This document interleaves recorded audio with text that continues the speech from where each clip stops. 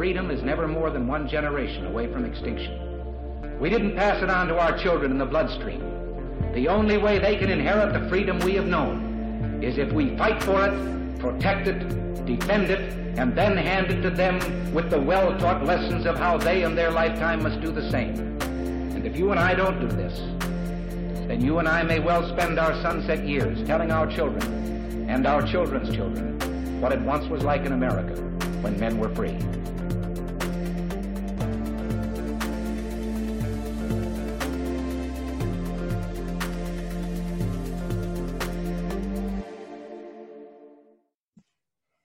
Hey everybody, welcome to episode number 264 of Gun Freedom Radio, where we engage, we educate, and we inform. We are brought to you by azfirearms.com, your nationwide hometown gun shop. I am one of your hosts, Cheryl Todd.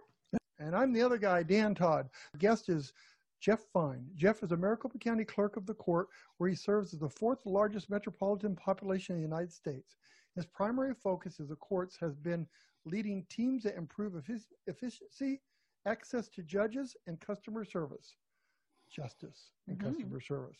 He also has a track record of protecting the tax dollars by championing smart initiatives based on best practices and leveraging of technology. Because of his experience and commitment to improvement, Jeff is regularly asked to present at court training events both locally and nationally, and has served on over a dozen state and county task forces and committees. Jeff's focus is always on family, faith, and service to his country and community, and has served as a police officer, corrections officer, and a decorated military veteran. Thank you for your service.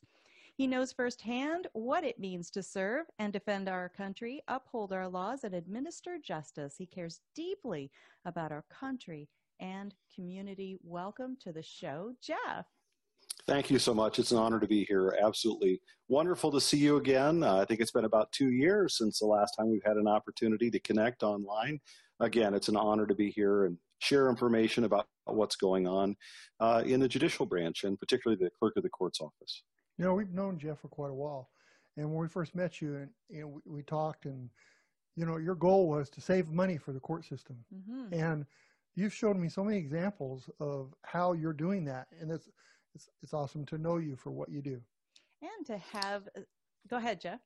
No, thank you so much for your kind words. Thank you, Daddy.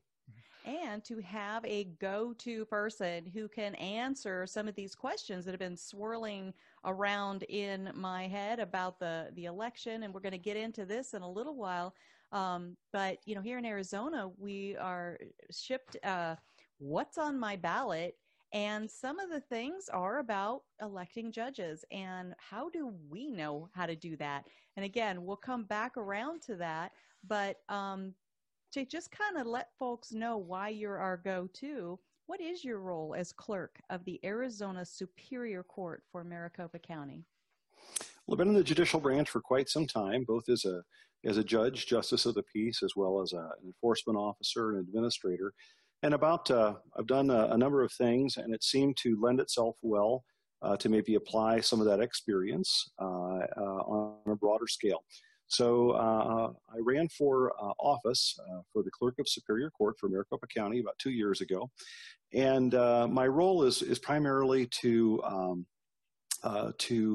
oversee I guess what would best be described as the administrative or the business function of the court. Superior Court is divided into two halves: the court itself, the judges who make decisions in cases, and the direct staff that help them with that function. And then you have the business side. You have the individuals who receive and protect and circulate and generate all of the court documents. We have literally tens of millions of them that we generate and circulate and protect and make available to the public. That represent the work of the court. We're also the fiduciary for the court system, so we handle all of the finances. I'd like to describe what I believe is the most important aspect of the court to the individuals of our community, and that is we're kind of the front face of the court. When you come into the court building to conduct business with the court, to drop off forms, to ask questions, to make a payment, to pay filing fees, and these type of things. The individuals that you're engaging with are members of the clerk of the court team, the team that I am with, and so I like to say that we're kind of the face of the court. When you're in the courtroom, generally you're engaging with the judge, but when you're engaging with staff members, more often than not, it's someone on my team. And I also stress to my team every chance I have the opportunity, and they are so wonderful. They believe in this. Sometimes the things that happen in the court system, oftentimes people reach agreements in cases. That's not uncommon in civil matters and criminal matters and such, through working together to reach some type of an agreement. And so sometimes there isn't as much for the court to decide. But sometimes when people first come to the court and they come to our counters, they're scared, frankly, to be honest with you. The courts can be complicated and difficult to navigate, and people come in scared. And I often tell my team members, more often than not, people gather their comfort level and whether they are being treated fairly, oftentimes by their engagement with staff. And so we make sure that we have a saying in the clerk's office, and it's start with people. Everything we do comes back to people. Family cases are about people's lives and their children. Civil cases are about people's assets. Criminal cases are about people's liberty. And these are very important things, and that's why people come in scared. And so, again, one of our mottos is we always start with people, because that's what it's all about. And Jeff, they're scared. They come in scared, like you said, but they also come in because they have to come in. It's not like they have a choice. So it really makes it hard, right? It does. I mean, there's a lot of, when I was a justice of the peace, a lot of people had misconceptions about what was going to happen when they came to court. If they came on a civil matter, they thought there might be an order for them to give up their assets that day, or they thought that if they came in on a criminal case, they might go to jail that day. And they don't understand that there's actually a process. And I think a lot of our judges are very good at explaining that once they get in the courtroom. But when people come to the front counter and they haven't had a chance to go to the courtroom yet, oftentimes they're very nervous. And we try to treat them with as much respect and patience as we can, try to be as helpful as we can, so that they understand that the system is there to provide an opportunity for them to try to work something out with the other side, and that there's going to be some process. But a lot of people, again, are very scared. And I find that more often than not, when you treat individuals with respect and you provide good customer service, it provides them with comfort and helps them get through a difficult process. And I'd say one of the most common things we see at our counters are, for example, people in family court cases. Those can be very scary for a lot of people. You're talking about your children more often than not in those type of cases. And so, but again, everything comes back to people. Wow. How many people is on your team that you supervise or manage? We have just under 700 employees, and we have a number of people that work at the counters. We have a lot of people that work in back areas, working in queues, scanning documents, routing documents, doing quality checks on documents, entering data into systems when documents come in, handling finances, calling people with reminders and follow-up information. We have a customer service team, but then we also have a team that works in the courtrooms, and they're called courtroom clerks. So your job's not a walk in the park, then. It's a lot of work, isn't it? Big responsibility. Absolutely. And you talk about the technology end of things. I would imagine that has ramped up considerably with this crazy COVID year that we're in. We're sitting in the studio on Monday, September 28th, in the infamous year of 2020. And COVID is still very much a part of our lives. And so we were already using technology. Has that expanded since COVID became part of our lives? It has. And so I will tell you that basically COVID has actually accelerated plans that we've already had underway. When I first came to office, one of the first things that we did is we sent out about 10,000 surveys to individuals both in the court system, partner agencies, other government agencies, users of the court, and the public. And we received feedback. We asked open-ended questions like, what could we do better? How could we be more helpful to you?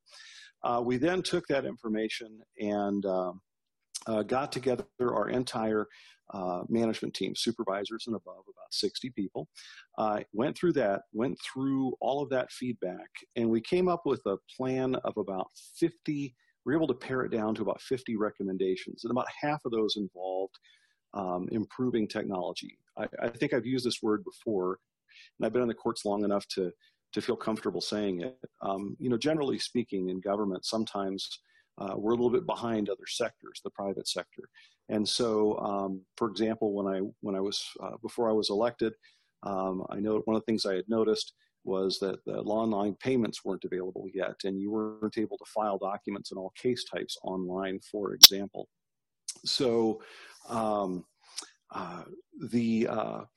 we started to work on those initiatives, and actually were able to get a basis of technology in place. We got a new finance system. About half of what we do deals with handling funds. We're the fiduciary of the court. So we actually rolled out an entire new finance system. And we now have coming live here October 1st, people are going to be able for the first time in the Superior Court of Maricopa County, going to be able to make payments for things online, things they would normally have to come down to the court for or do on the phone. They're going to do that online. We think that could impact up to 125,000 transactions. Imagine the number of people who come down to make payments at our counters or make a phone call and the time that it takes and the resources it takes. About 125,000 transactions would be transactions that would actually, we believe, would work well online. Those are just a few examples of some of the initiatives, but there are some things that there are a lot of other services that we do and that we've been trying to push online, more online engagement. We just got civil case initiation, so you can file a case as of about 3 weeks ago, and it becomes mandatory for attorneys on October 1st, here in just a few days. Civil cases can and will be required to be filed online, at least for attorneys. That's going to extend to other case types. So we're talking about tens of thousands of trips of people having to navigate down the freeways to downtown areas to find a parking spot, to walk through a court system that's about a mile long to get to our counter, only to wait in line and conduct a transaction. We're moving many of those things and already have many of those functions now online. Marriage licenses, we also do that. And we've been issuing marriage licenses remotely because of COVID. There were certain parts of our lobbies that we had to scale back because of spacing. And so we started to offer marriage licenses online. People, when they have exhibits and they have a hearing, they're now doing those hearings on video. And my staff is even appearing in the courtrooms by video, but the exhibits still have to come downtown. They have to come down to the court, wherever the court is. And so they used to have to bring those down on paper. Last week, we just started the use of an online portal where individuals are able to actually file their documents online, and so they're able to without even having to come down. So all of those things were things that were on our radar screen, and they are things that if it wasn't for COVID, might take months or years to implement. But because of COVID, we've been able to speed those things up out of necessity because we have to. Yeah. And we've been able to reduce the amount of foot traffic in our court facility substantially because of things like this. There's one more thing that COVID did for us. Government has provided some funding, the federal government, to help push processes online and to make things more convenient during this difficult time. We actually received some funding for a couple of projects to expand e-filing into different case types like family cases and juvenile cases. We hope to have those to be able to file documents online by the end of the year.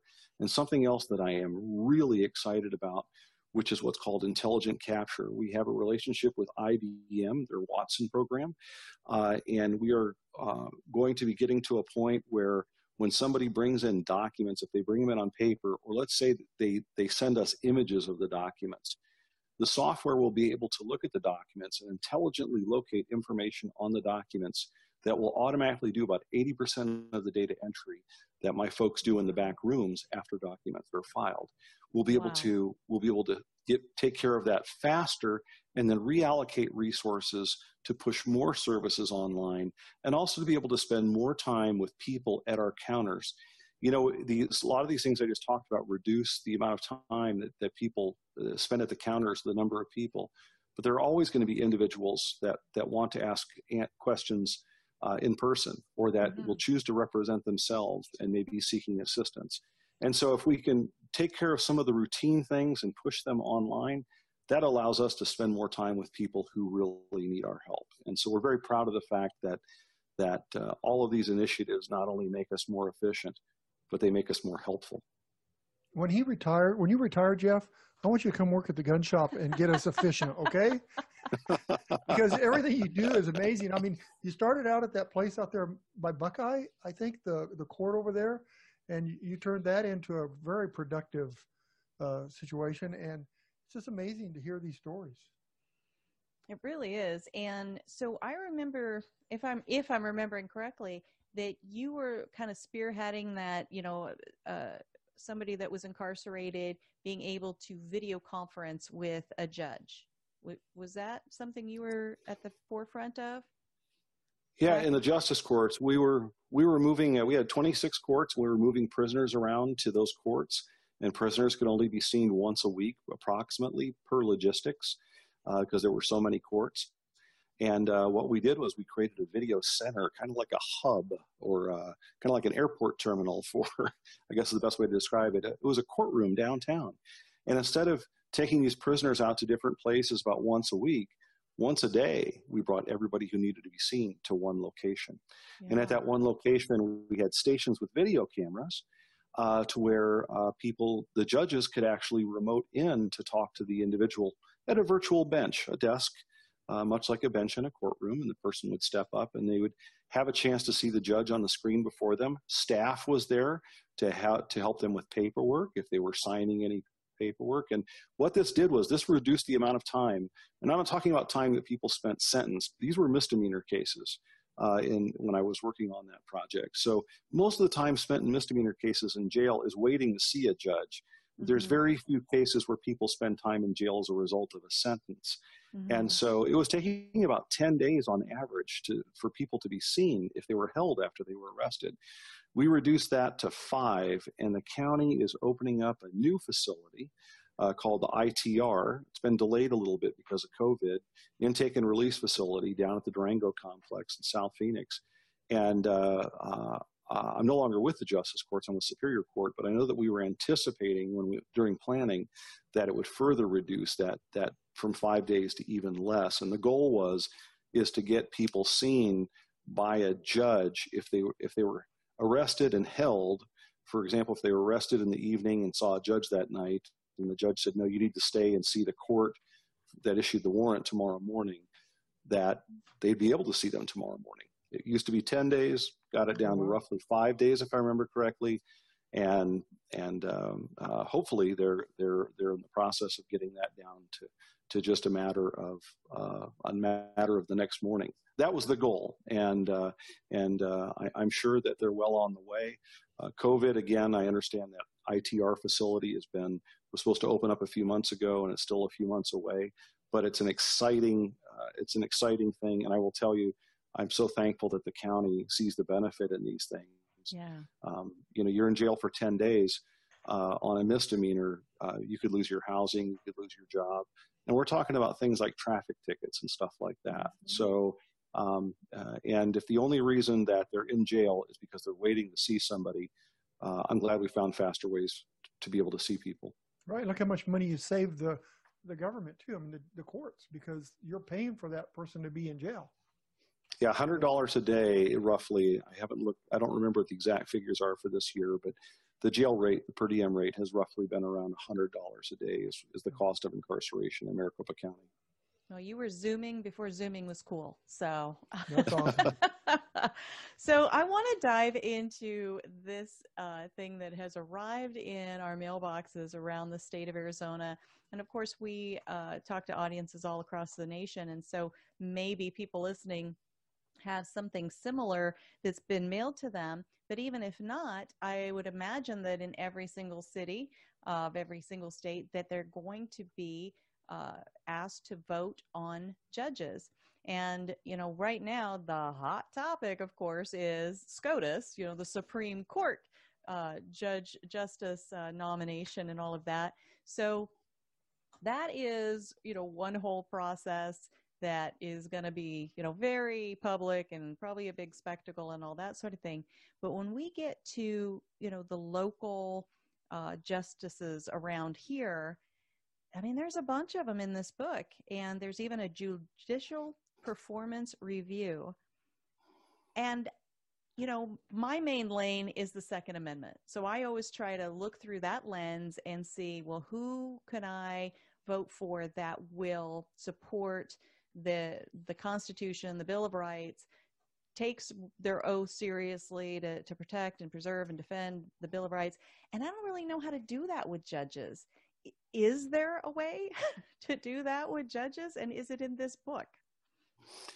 Well, I'm familiar with about 3 ways of kind of educating oneself, and there may actually be more than what I'm familiar with. And I'll start with the easy ones, and then get to what you have in your book there. But one is if you know individuals who interface with the court, if you have friends who are attorneys or such, they may be able to help you with some of their observations. And that goes to any decision that we make in life. We look to people that we know and trust and ask them what their thoughts are before we make decisions. There is another, other than judicial performance review, again, which I'll get to in a second, there is another tool.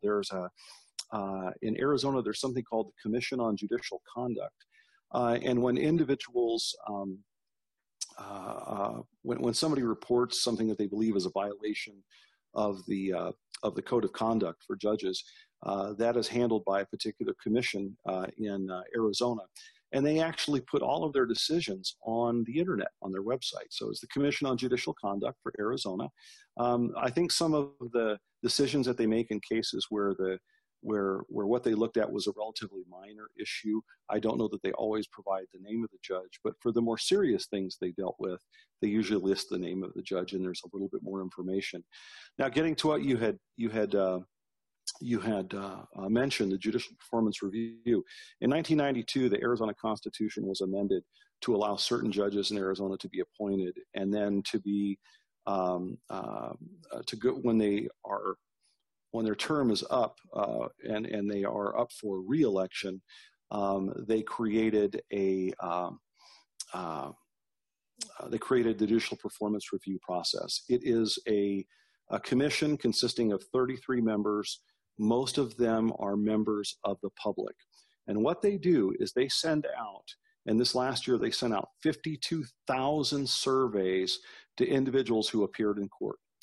They sent them out to attorneys, to jurors, to self-represented individuals who are representing themselves, which is an ever-increasing number, as well as witnesses.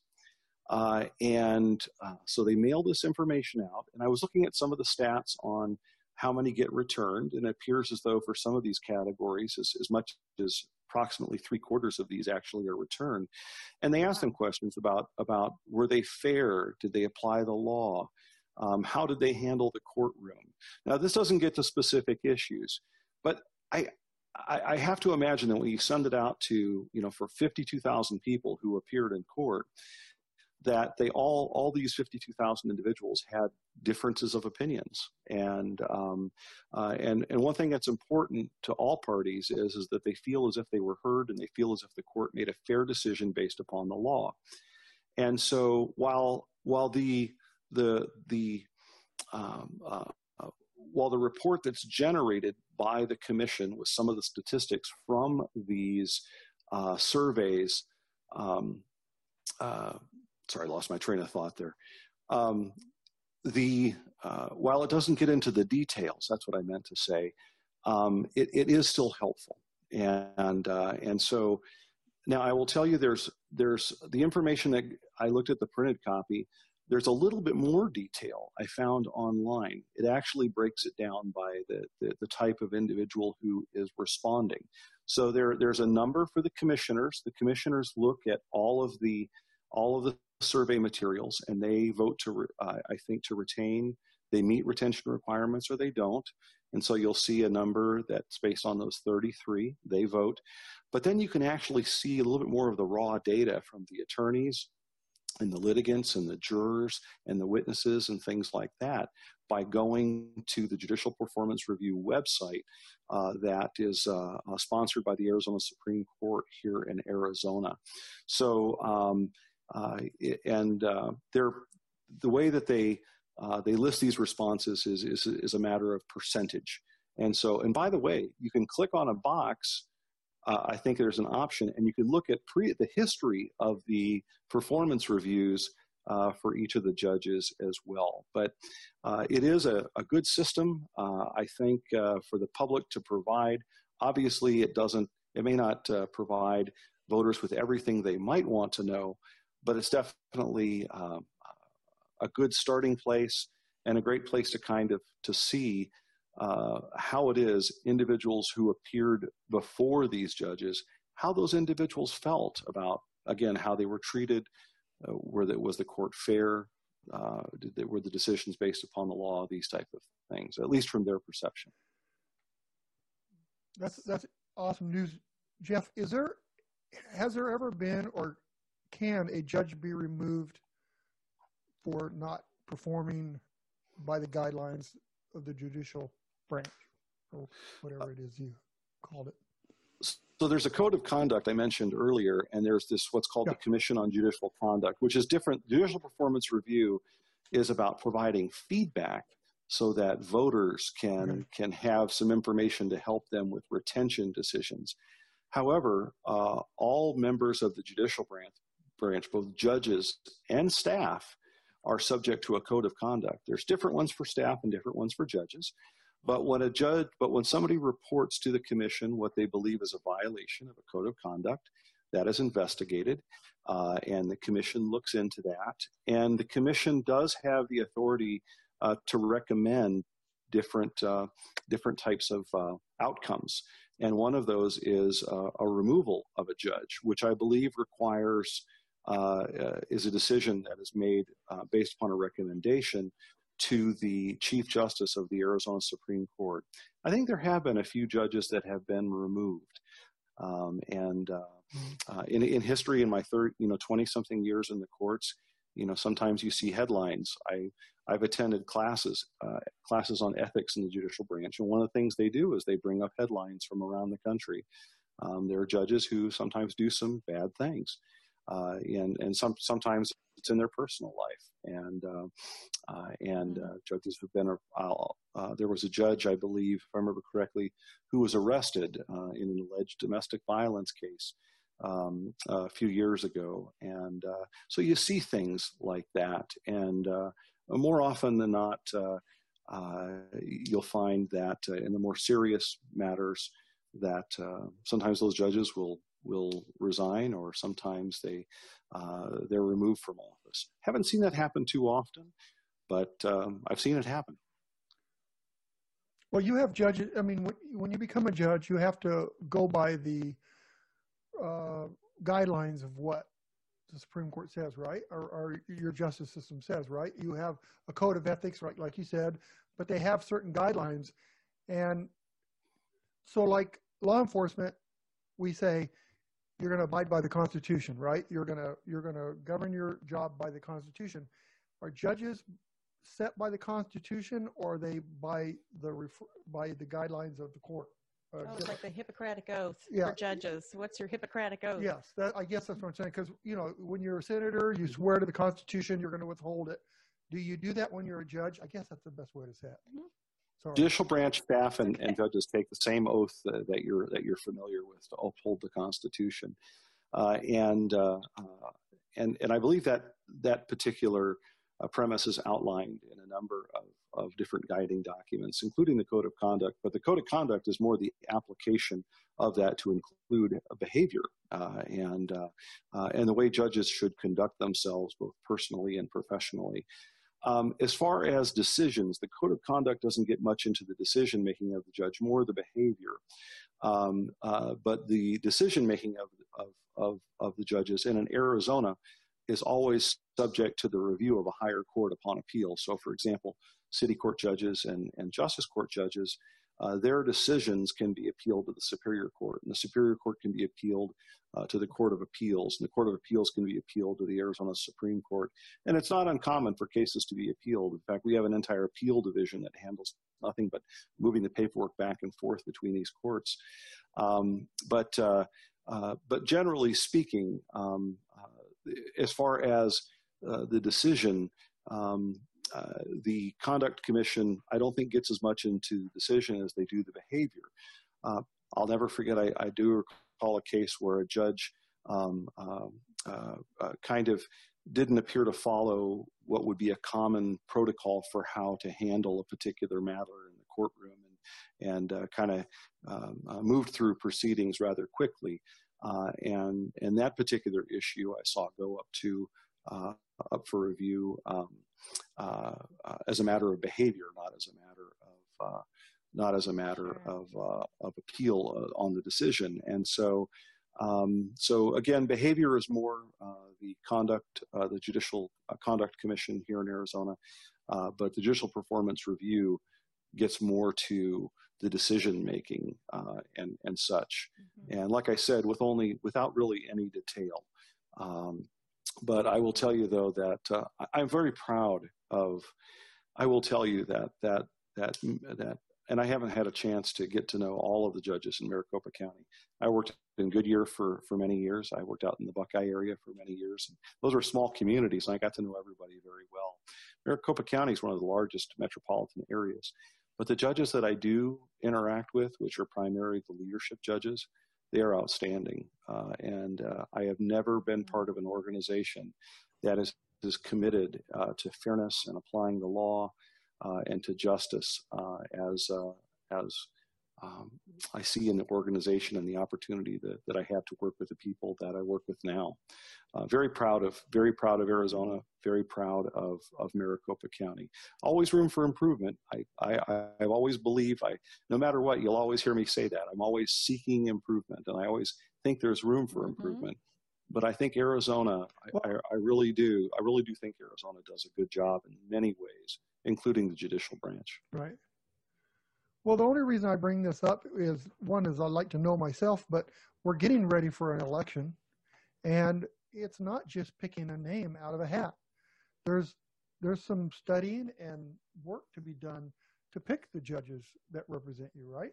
Well, that's what this judicial performance review, I think, is trying to help us with. And so what I'm seeing in here is that 33 commissioners voted on each individual attorney that I see in here, and it says that, for this particular person, everyone said that he or she meets the judicial standards, and nobody said that they did not meet the judicial standards.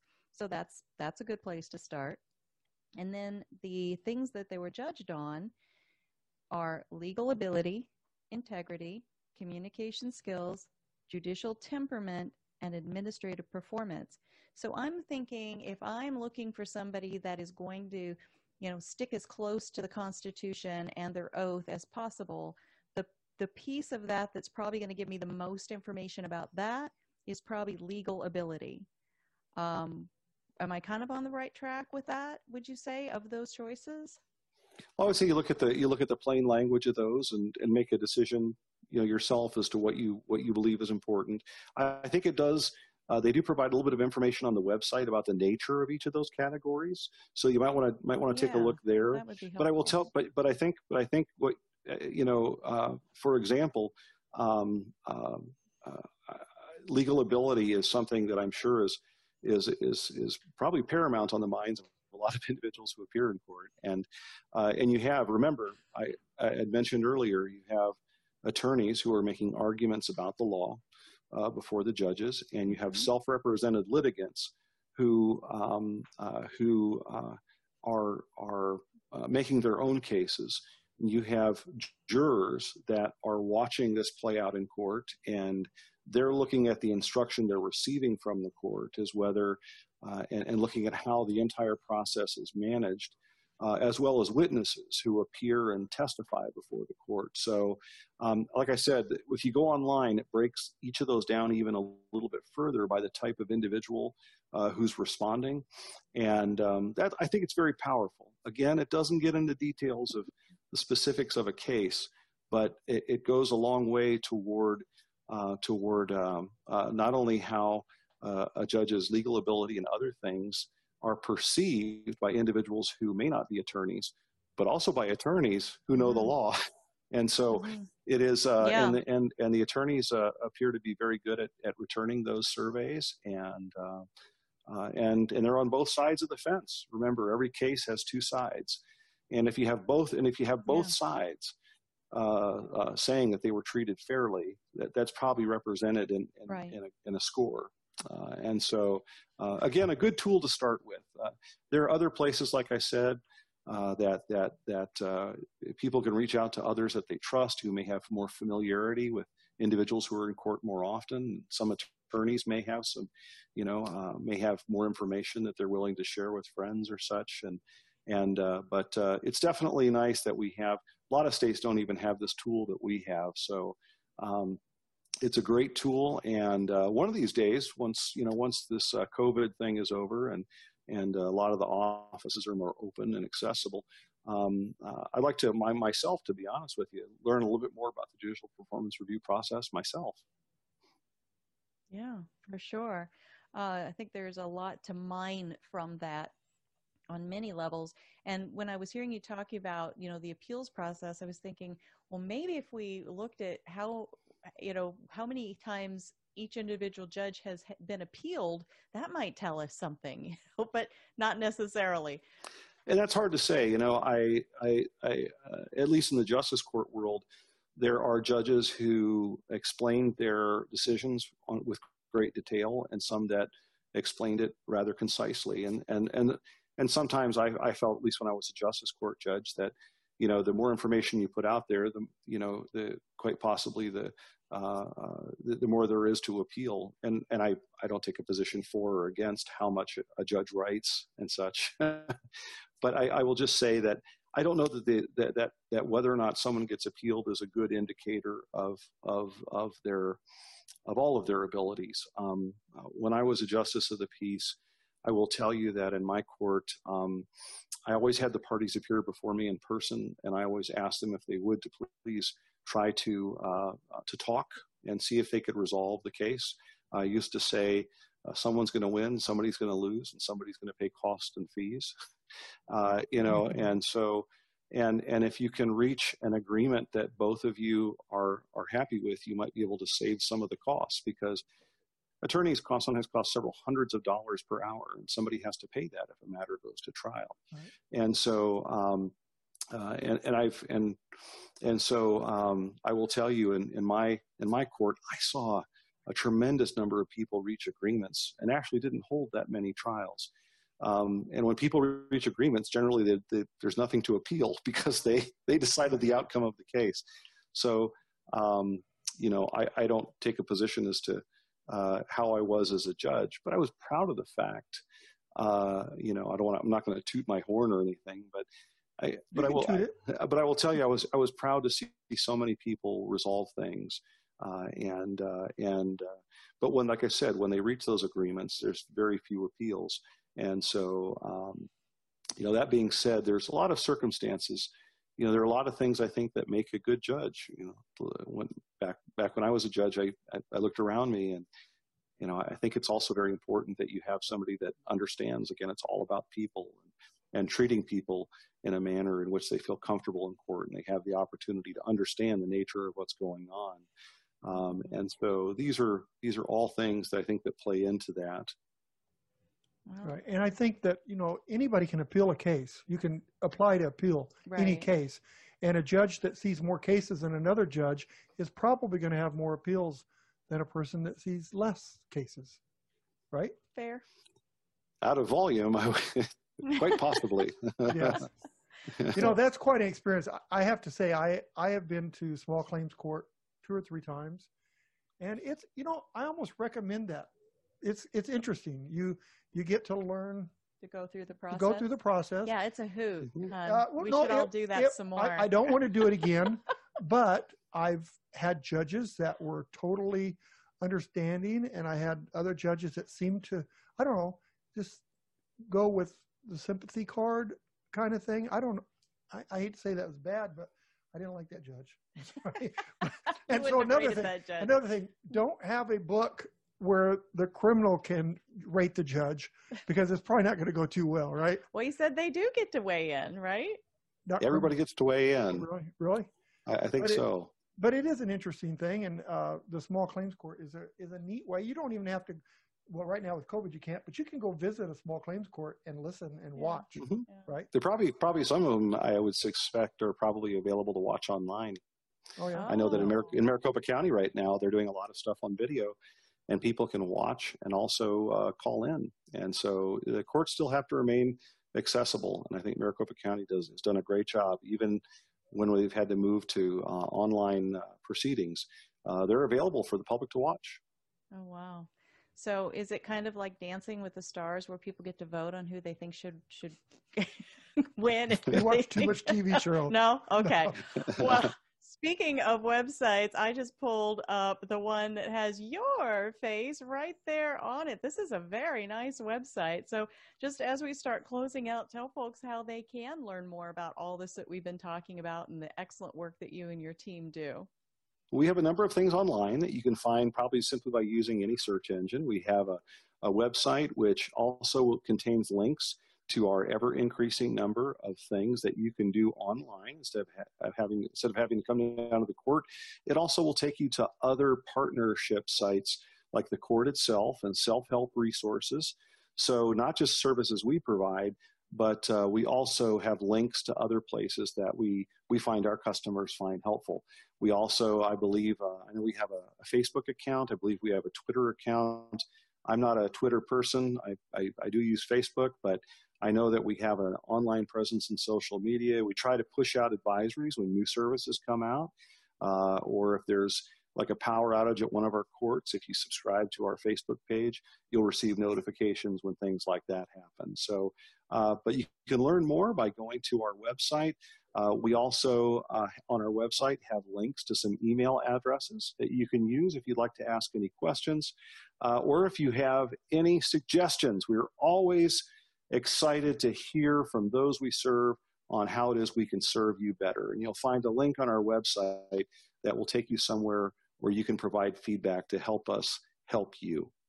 That's awesome. And it's clerkofthecourt.maricopa.gov. So I do have another question, Jeff. So you had mentioned earlier that there's a lot of people that are self-representing themselves in the court nowadays. In the movies, that never works. But on what type of cases would be the best for like self-representing? Well, I don't know about best, but I can tell you based upon the numbers, something I hear frequently is more and more often people are choosing to represent themselves in family court cases. Mm-hmm. And that docket is a rather strong docket, high volume docket here in Maricopa County. And if I remember correctly, one of the stats I recently heard was in at least 80% of cases, at least one party has chosen to represent themselves. And so, but a lot of those cases too, people oftentimes reach an agreement, and there is a self-help center down at the court, and there's also other document preparers and other services that are available. I think you're going to see there's some new rules coming out that are going to kind of allow other types of other professional individuals to be helpful in the courts pursuant to some rule changes that just occurred.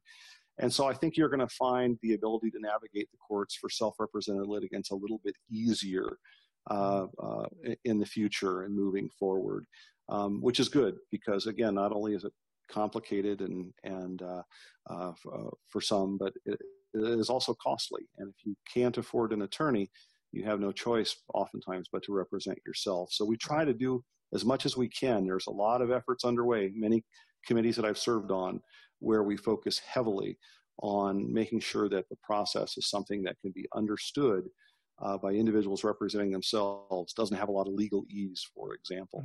And so, but family court is where I see that growing the most. And you see some of that in civil as well. In criminal, if you can't afford an attorney, the court obviously provides one. And so not as much there, I don't think. Very, very good. Well, thank you so much for all that you do and for giving us all of this time that you gave us and information. We really appreciate it. And I think it's probably good that you're not on Twitter, because you're a good Christian man, and that is no place for the likes of you.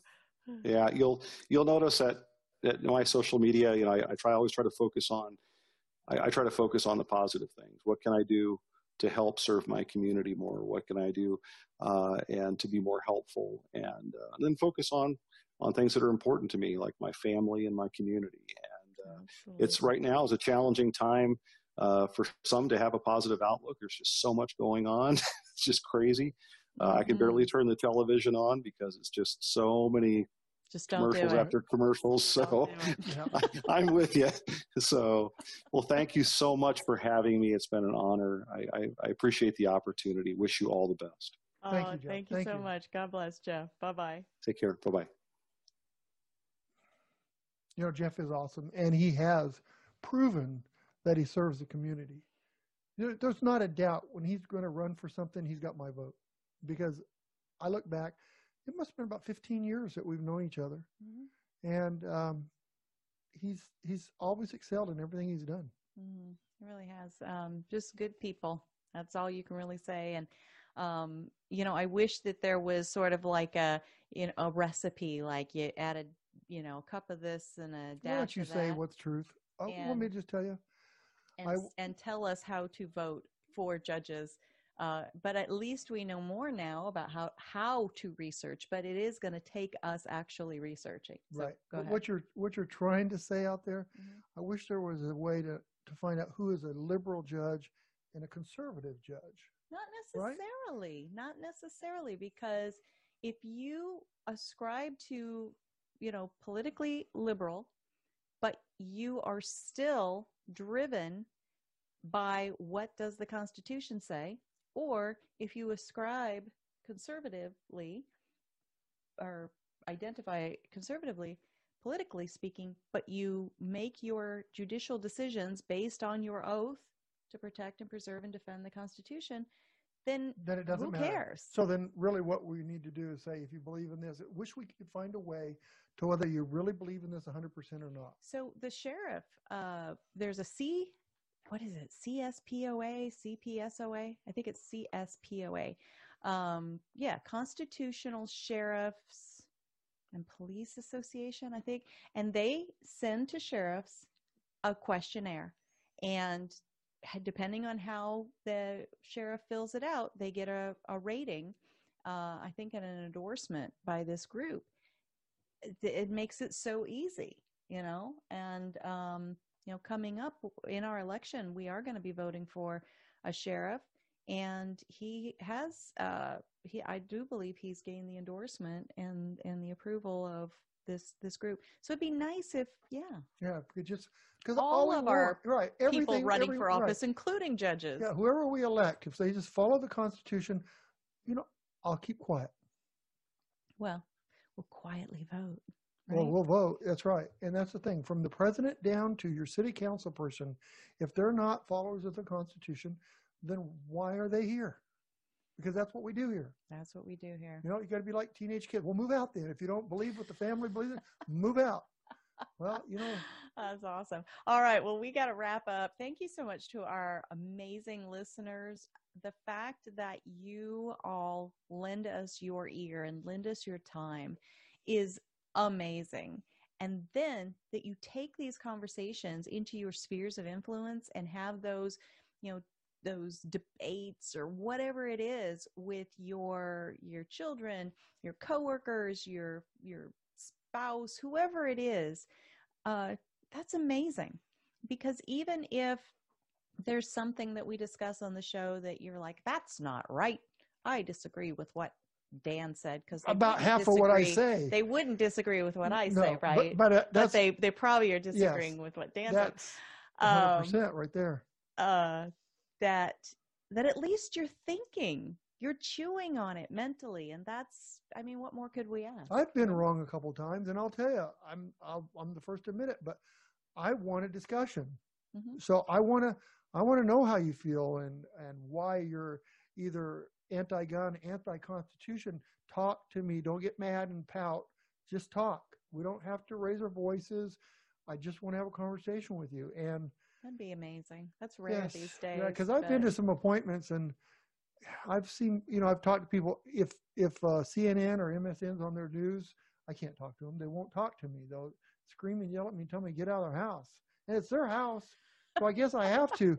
But like today, I went to an appointment. And the lady nobody knows what you mean by appointment. Well, because we're out wearing our radio hat right now. So why would you go on an appointment if you're in the? We have Pot of Gold auctions and AZ Firearms, and Pot of Gold. I went on an appointment today, and it was very refreshing because they had Trump stickers all over their house. So I kind of knew, okay, I know how I can talk in this house, and then there's other times when there's a Biden house. And I have to be really careful about it. But I want to have a conversation with a person that has a Biden sticker. I want to have a conversation. Talk to me. Tell me why he's so great. Tell me that you own a gun, but you still like Biden. Tell me why. Well, and there's people that would say, why do you think that Trump is really so pro-gun? Because some things have happened during his administration that didn't happen in other administrations. So it really doesn't fall down as tightly on those political lines as people want to make it. And that's why I constantly have to challenge you that it really, our show is not, the Republican show. No. And it's not the anti-Democrat show. It is, let's just discuss ideas and try to figure out what's the best way to proceed with the next vote, or, how to support and be that bridge with our inheritance that is the Constitution and the Bill of Rights, and not get mucked up in the D versus the R stuff. And I have to say that if ever was a president that you like every single thing that he did, you're not being honest with yourself. There's always something. Because I want to tell you, there's some things Obama did. This is on recording, and I'm telling you right now, there are things that Obama did that I didn't mind, that I kind of liked he did.